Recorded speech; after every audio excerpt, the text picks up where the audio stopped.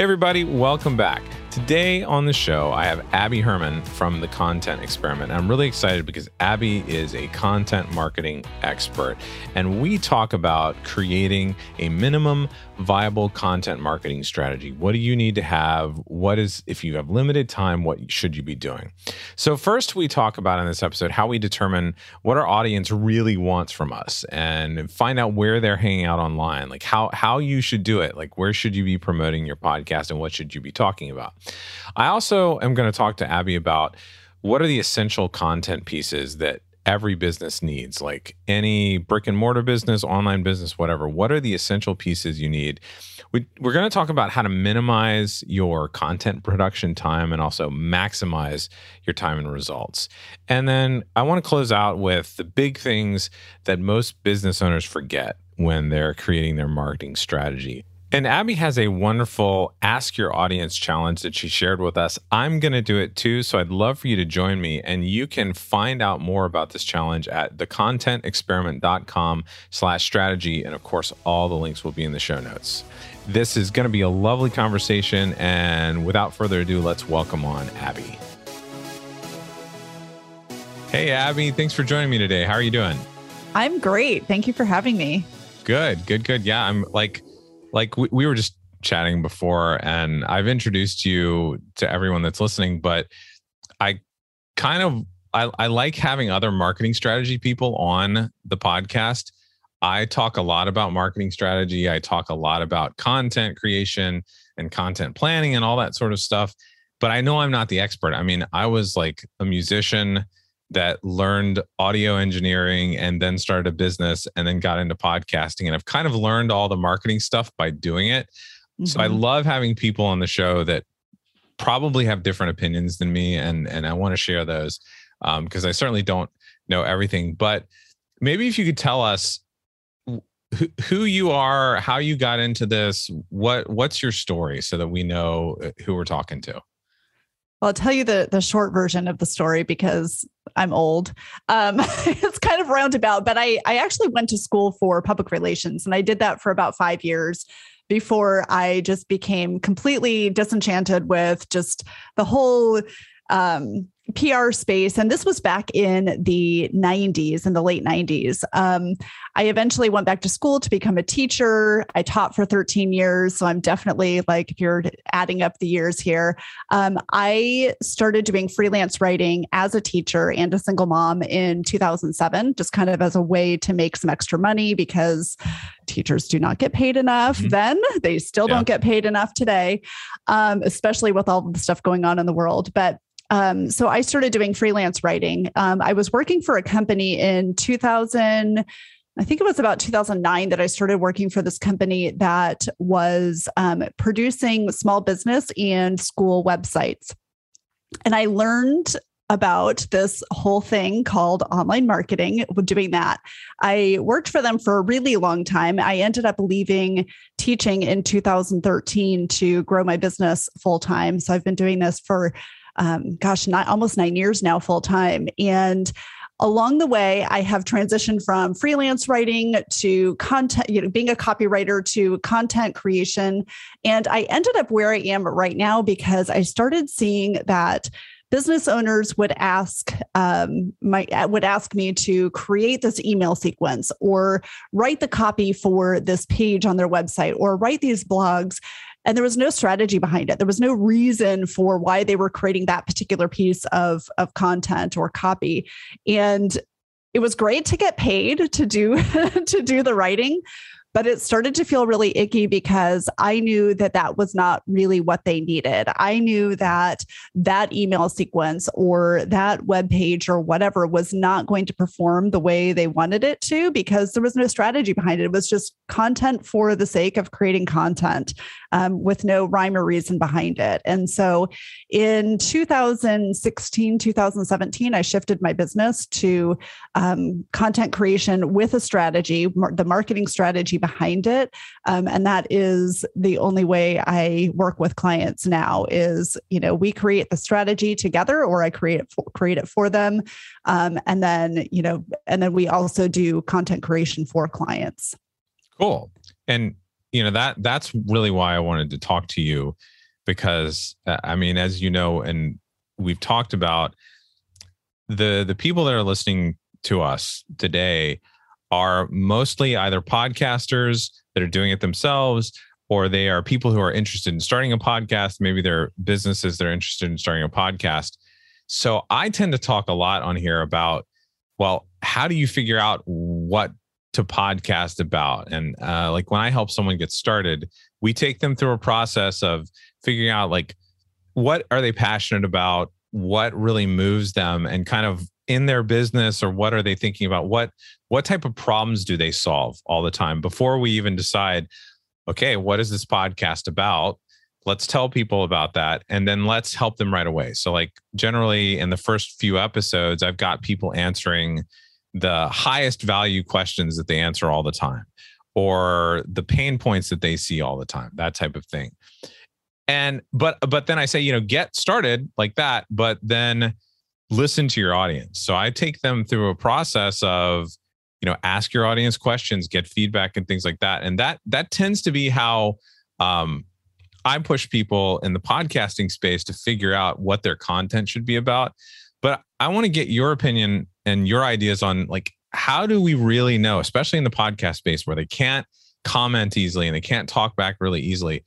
How do we know what our audience really wants from us as a podcaster, as a business? And how do we figure out how to deliver that to them and get that to them?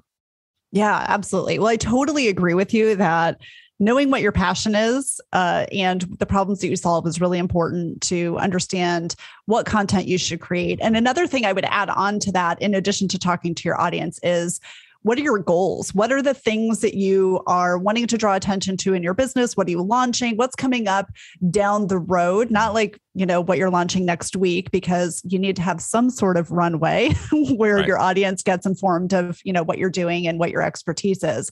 So think about what your goals are, but then yes, talk to your audience. So there's a lot of different ways that you can do that through, your emails that you're hopefully sending on a regular basis and asking for responses, talking to them on social media. But the way that I have found to be most effective is by actually doing a survey, a survey of your audience. I don't know if you are familiar with the book, They Ask You Answer by Marcus Sheridan. I'm not, no. It is a fantastic book. It completely changed the way I think about marketing and content strategy because you literally are answering your audience's questions in your content and whatever you're putting it out there. Excuse me. So I actually developed a challenge, a 5-day challenge, just to teach people how to create that survey, what questions to ask, who you should be asking, where you should ask them, how to ask them, so that you can gather all of the information that you need to create your strategy. So I recommend not surveying your entire audience. You want to pick and choose. So I always joke, my big joke is your email list. You have no idea who all is on your email list, or maybe you do, and they're not all ideal clients or customers for you. My parents are on my email list. My parents are in their mid-70s. They are not my ideal clients. However, they will respond to my emails and tell me when there's a typo, or to ask me, why did you share that piece of information, Abby? They're not going to buy from me. I don't care what they have to say, to a point. But you want to pick and choose the people who have bought from you in the past, who you have a relationship with already, and who would be a really good fit for whatever you're selling. We're not asking random people, or we're not doing it in a way that's going to be really salesy. But really, really aware of who you are surveying, and then ask them what their pain points are. What are they struggling with? In whatever arena you are providing a service. What are they struggling with? What are the questions that they're asking? And then you can take that and build out your content strategy. You can build out this never-ending list of content ideas from that. I love this. And a little bit behind the scenes, for those of you that know me, those of you that actually may be on my email list, you may have seen me do this. And maybe I need to do an episode where like I do your challenge and give the results or something like that. But we did actually, when we really started to concentrate on growing our email list through, Facebook ads and things like that. Before we did that, before we created those ads, before we created some of the content, we surveyed the people who were on the email list. We figured out, had they started a podcast? Were they current podcasters? What held them back from podcasting? What were the hurdles that they had to face to get through? And we used that to inform us more about who the audience was. So much so that, I was talking about some of the website stuff that we're doing now, redoing it. We are going to incorporate a survey quiz, really, at the entrance to our website to find out right away, because Emerald City Productions is an agency that tends to help businesses or clients that can afford, $600, $1,200 a month to have help producing their podcast, to find out, okay, are you at this site because you're that type of person that is ready and needs podcast production help, or someone to help you launch? Or are you looking more for what I do on my podcast or what I do with some of the courses that I have and things like that, to really figure out where people need to be and get them to the right part of the site immediately? Get them in and get them to figure out what they actually need and where they are, do it like a quiz where they know where they're at in their journey as a podcaster by the time they complete the quiz. So I love that, because listening, I think, is really important to your audience. So once you've surveyed them and you have an idea of who your audience is and what they need, what are some of the, you can talk podcasts, you can talk stuff that's on your website, you can talk wherever, but what are some of the essential pieces of content that anyone, online business, brick and mortar, whatever, needs to have? So I like to call this minimum viable content marketing, because I think that people get really overwhelmed with, they have to do all of the things and they have to be in all of the places. And I know that. There's not enough time in the day for one. There's not enough time in the day. And I think when you're creating content and putting it somewhere, you feel compelled to scroll, and we don't have time to scroll either. So the essential pieces that I think every business needs and quote unquote should have, even though I think should is like a bad word these days, but I really feel like everybody needs to have these. Everyone should have an opt-in, because if you are where you are attracting people to your own email list, because social media is not a place to, it is a place where you can interact with your audience, but we all know that it can go away. It can break for a couple of days. And we've seen the panic spiral when that happens. So everybody should have an opt-in of some sort, something that's of high value, a challenge, a workbook of some sort, a mini course, something that's going to give your audience a win.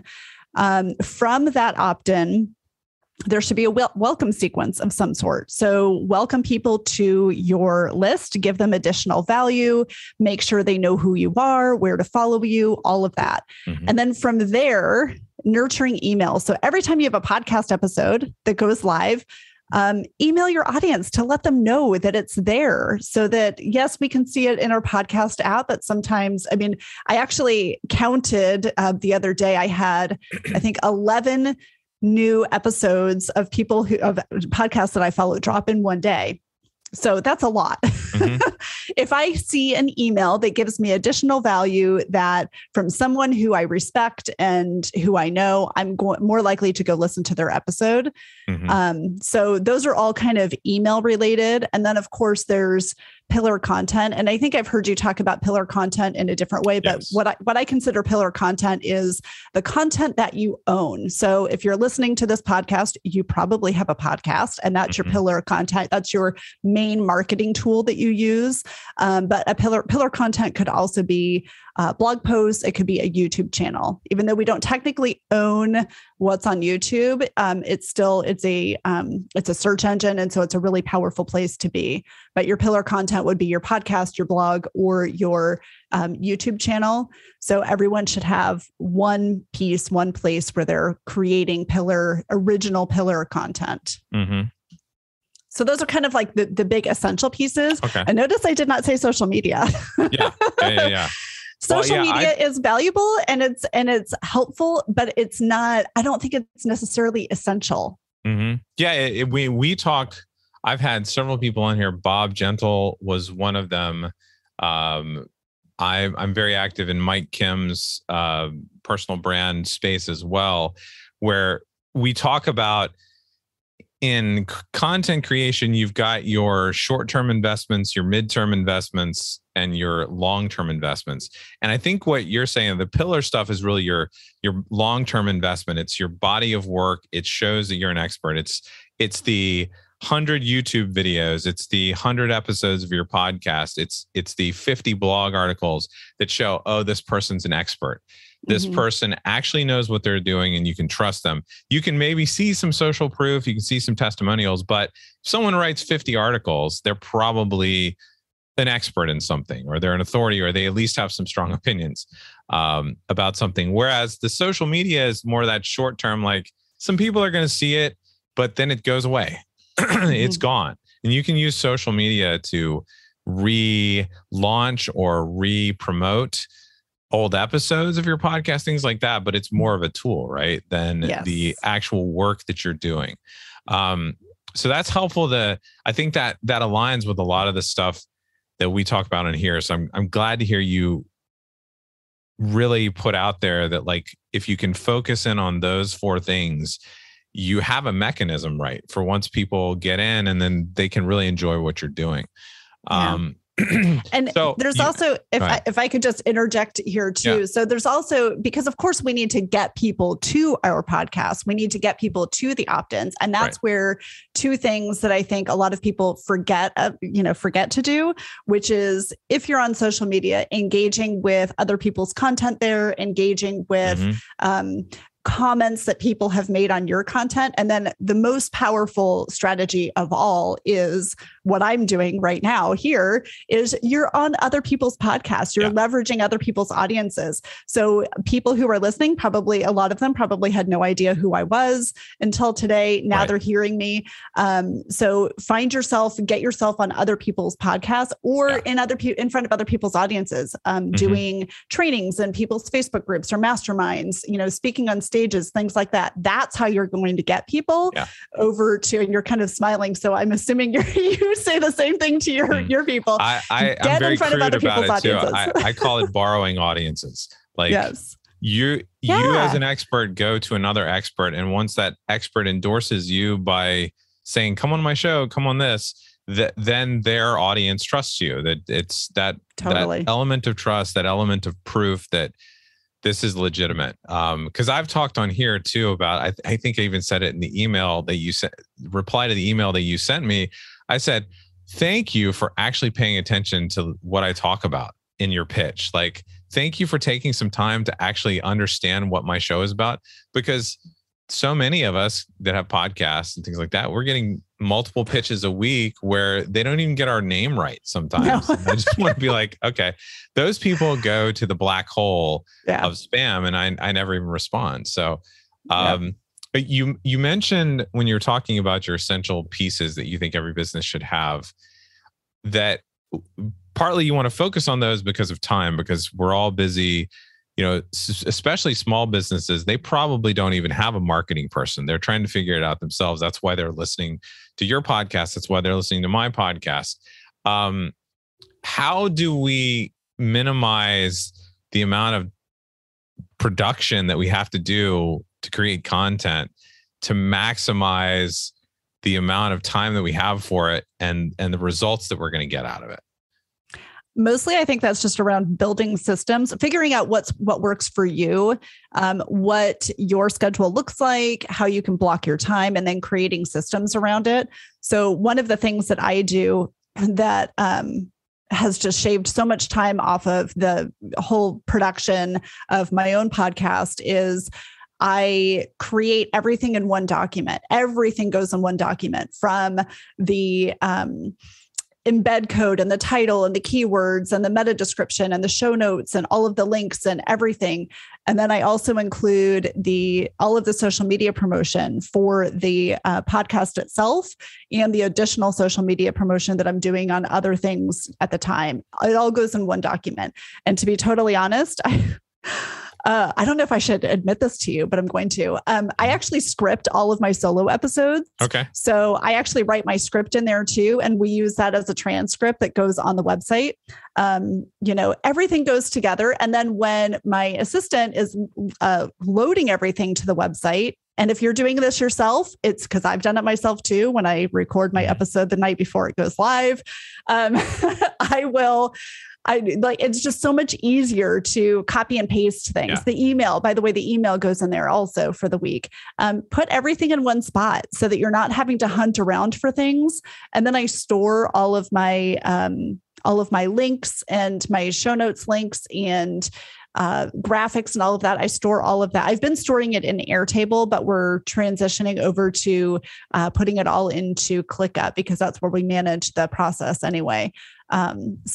Just figure out what works for you. And then if you can batch produce, then batch it. So record several episodes at once, especially if you're doing solo episodes. Have a whole week where all you do is interviews if you have an interview-based podcast, and then really try to batch things. But it's all up to the individual and how they work and how their brain processes the information, and how much interview time you can actually spend before you fry your brain. Oh yeah, I know. And it's really good because you basically just described how we operate our business, Emerald City Productions. Maybe I need to do an episode on that and say, hey, this is how a team of 8 people produce 30 episodes a week, like that type of thing. And it really is exactly the same thing that, like you were describing, that an individual or a team of 2 or a small business of 3 people, like a bakery or something like that, could do, is just having everything in one place, having some sort of project management tool to manage it, and then batching your time. So I'm glad that you brought all of these things together.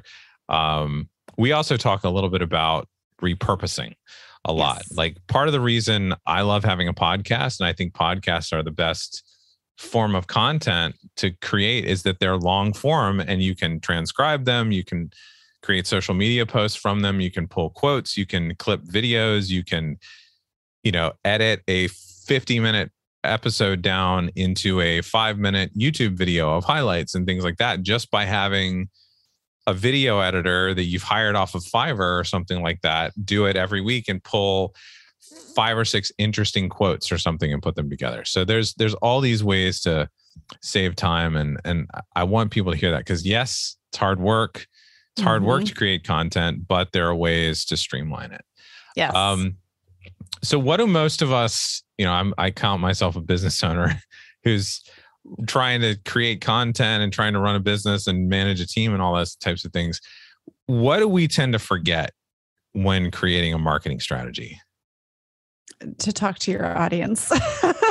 Honestly, to go back to that, we forget to talk to our audience. We forget to really find out what it is they need. And again, leveraging other people's audiences, I think we're so focused on, because I feel like it's been kind of shoved down our throats. Create content, put content out there, put yourself out there. Yeah. And so much so that we forget that, we forget that we need to be engaging with other people. It's not just about pushing things out there. It's about developing relationships with people. So a while back, there were a couple of podcasts that were kind of like dream podcasts for me that I really wanted to be on. And I knew that neither one of the podcast hosts accepted pitches. So I took the time to follow them on Instagram, start engaging with them in direct messages, developed a relationship with them, found a common connection with them. One of them, it was our daughters were the same age and we both were single moms. And the other one, it was a health and fitness related connection. But I just started commenting on anything that was related and developed a relationship. And I was able to be on both of those podcasts. So it's a long game. It's not just about publishing content and putting content out there. It's about developing relationships. And I think that that's something that we often forget, that we forget to do. So it comes back to really giving people things, giving people value. What you just suggested with those podcasters, it's very similar to, like I tell consultants, there's a company you want to work with. Find someone at that company that you can interview on your podcast, feature them in some way, show something that they do well. One of our other clients, one thing he did as he was building his business was to do reviews on his blog of products from other online business owners that he wanted to either work with or interview or learn from. And they were so big at that point, they wouldn't give anybody the time of day, but he would go to their conference and write a really glowing review, honest, but glowing review of that thing, or take their course and do a walkthrough blog of like, this is what I created. This is what I learned, showing his audience what they could get out of it. And the point being is that, like, you think that people get so big that maybe they have a team and they don't pay attention to their social media, or they don't see when people tag them. They don't see when people DM them. The good ones do, right? The good ones actually respond to DMs if you aren't annoying them. Like if you're actually sending a nice message or taking the time, like you did when you pitched me to be on this podcast. You took the time to understand, and that's what it really comes down to. I'm glad you put that out there, that it's about giving people value. It's about taking care of people and engaging with them. Well, and I think that that's a really great mindset to take when you're creating your next podcast episode.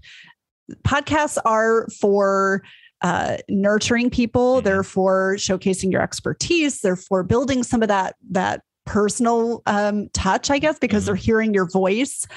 So they can see that you're invested. It's not somebody else that's creating the content for you. So the podcast is not necessarily it's not going to make sales for you. It is going to attract people and allow you to nurture them further. And that will lead to the sale. So again, anything in marketing is a long game, the relationship building, all of that. It's networking. Yeah. And you mentioned, we've talked a little bit about social media and engaging with people there. And that was not one of the things that's in my minimum viable content marketing strategy. But when you're talking to your audience and you're surveying your audience, you're going to ask them, where are you following me online? Where are you showing up online? And then that will tell you exactly where you should be showing up. If you're spending all this time creating TikTok videos and your audience is not on TikTok, why are you doing it? Yeah, definitely. That it's one of those things where just now podcasters are starting to see, for instance, the power of TikTok in terms of it being a search engine. And so some podcasters are creating TikTok content just solely to bring people back to their podcast. It's one of those things. Like if they can find an audience there, or they can find an audience, maybe their audience is on LinkedIn. Well, then what type of content do LinkedIn users want to see? Right now, we have a new client starting up who's a very successful YouTuber, has hundreds of thousands of subscribers on YouTube, but realized that, this content could be used as a podcast as well. And that's an entirely different audience. So it helps to think about, okay, if I want to try something new, do I have the time, and what am I going to get out of it? Like, what's the angle? Yes. And you sort of sheepishly mentioned that you script your episodes. I think that's totally fine. I scripted my episodes for, I think, like the first 50 episodes of my podcast, because I was like, I'm going to totally forget about something. I'm not going to be able to flow through it. I tell people, as long as you sound authentic, like as long as you don't sound like you're reading a script, and people can tell, like immediately they can tell, unless you're that, I forget the name of that comedian that has the very dry and talks like this, or like Ben Stein, from Ferris Bueller, that type of thing. You got to have some sort of excitement in your voice. Yeah. You have a podcast. Yes. The Content Experiment, not experience, Content Experiment. And so I want to get your take, before we wrap up, a little bit on podcasting in general. And maybe if you could tell us a little bit about like your podcast, why you started it and how you've used it. And maybe if you've worked with other businesses that do have podcasts as part of their marketing strategy, how have they used their podcast and what effect have you all seen?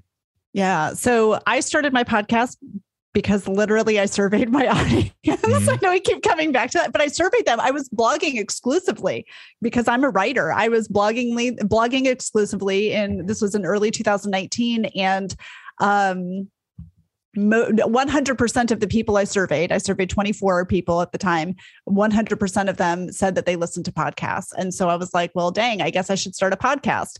And I did in September of that year. And I have had more growth in my business, more engagement in my content, more feedback on what I'm talking about and what I'm saying than I ever did in all of the years before that I was exclusively blogging and posting to social media. So that has been huge. I mean, financially, my business has doubled since I started my podcast.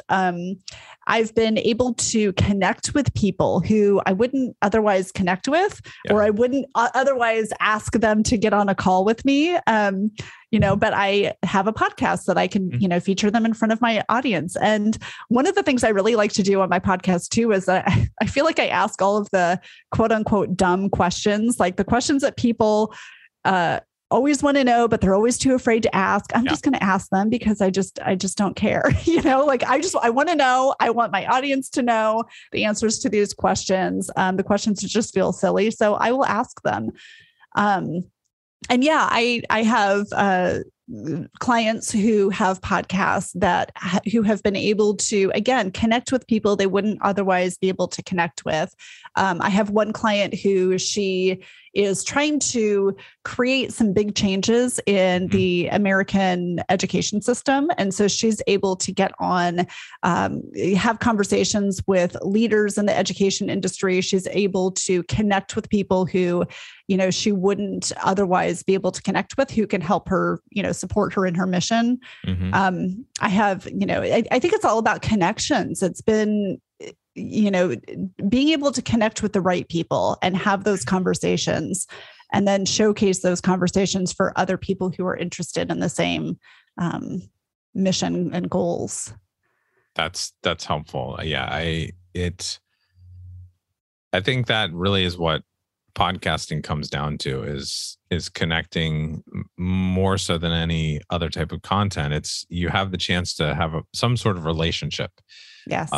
Even if it's one-sided, right? People get to know you. When you say you ask the dumb questions, they feel closer to you. They feel a little bit vulnerable with you as you're being vulnerable. And you can't see, video is video, but video always, to me, seems to look a little overproduced because people can see them. With a podcast, they can't see you. They can sort of hear into your soul. And I think that's a good way to put it, that connection. You've been podcasting for a little while now. I think it's always helpful. So you say you asked the dumb questions. Were there any things as you got started that were growing pains for you? Did you have any like really terrible moments with podcasting? I love for people to share that so that they see like even people that got started and got going had these moments where they had trouble. Well, I mean, I think coming up with a name for your podcast, I think is really difficult. My podcast started as Stories in Small Business, and I totally did not live up to the title of the podcast. I wanted to tell stories of how people grew in their business, but then I realized that there's so many people out there who are already doing that. And I wanted to really focus on the marketing piece. But I just started it because if I wasn't going to start it then, it would have sat on the back burner forever. I think that that's kind of, we have this perfectionism syndrome where we want everything to be perfect. I went through a period. So I write my own show notes and my own social media posts. I didn't always. I actually had somebody do that for me early in 2021. And it didn't work out. And I felt really disconnected personally from what I was creating. And so that was kind of a growing pain for me, realizing, and that's because like, this is what I do for clients too. So I felt like I needed to take that back for myself. Other things. So I actually edit. I am not an audio editor, but I do edit my own solo episodes because I record in Audacity and I just edit as I go. So when I mess up, I delete that and then I start again from that point. I have an editor for my guest episodes because I know I can't do that myself. But yeah, I mean, I think it's just, a lot of little things, figuring out the direction of the podcast, what I really want to focus on. I think, depending on, and I have actually found this with clients, depending on the topic and the audience of your podcast, I think coming up with guests, finding guests sometimes can be a challenge, especially if you're really married to a specific, production schedule, as in like, I want the first episode of every month to be on this topic and the second of every episode to be on this kind of topic or this general area. It's really hard to do, when you're depending on other people's schedules. So I try to so we're recording this at the beginning of February and I am recorded through the middle of May right now. Wow, I don't have them all done, produced and ready to go, but I'm recorded through middle of May because I knew I wanted to get ahead, and it just helps. That helps me. That goes back to what I was saying before about like blocking your schedule. So I don't have to do interviews for a while because I know that I'm good to go for quite a while. That's my guest episodes. My solo episodes are not done. Oh, okay. Yeah. I was gonna say that's are just really the guest impressive. Interviews. I wish I could do that. Once I get through recording some of these things for our website, I could maybe be into April, but I was like, I still have to do that. I was really impressed. I was even with. Are you less impressed with me now? Yeah, even getting but even getting your interviews done and because having that, you can then plan things out and you can see like how things fit, and you can maybe say, oh, that guest mentioned this interesting topic like you've done today. I was like, oh, I should totally do an episode after this episode that talks about what we hit in that little moment. You can guide your own content that way sometimes. And or an audience member sends you an email asking a question about something that you mentioned in an episode 6 weeks ago. And then you're like, oh, okay, yeah, maybe we should do like a 3-episode series. So I love that. I love that you shared that. So I want people to get help from you if they can. Tell us like how first of all, how can they get the 5-day challenge? How can they sign up for that? And also just if people want to get in touch with you or listen to your podcast or whatever, where can they find all of that stuff? So the Ask Your Audience Challenge, you can go to that and that's totally free. It's 5 days. Each video is, I think, maybe 15 minutes. So you could probably do it in one day if you wanted to. You could go to thecontentexperiment.com/strategies. To get that. And the Content Experiment is the name of the podcast as well. We're on all of the platforms, so you can look me up there or go to thecontentexperiment.com. Awesome. Abby, I've had a wonderful time talking to you. I hope you enjoyed it as well. Thank you so much for joining us today. Thank you so much for having me.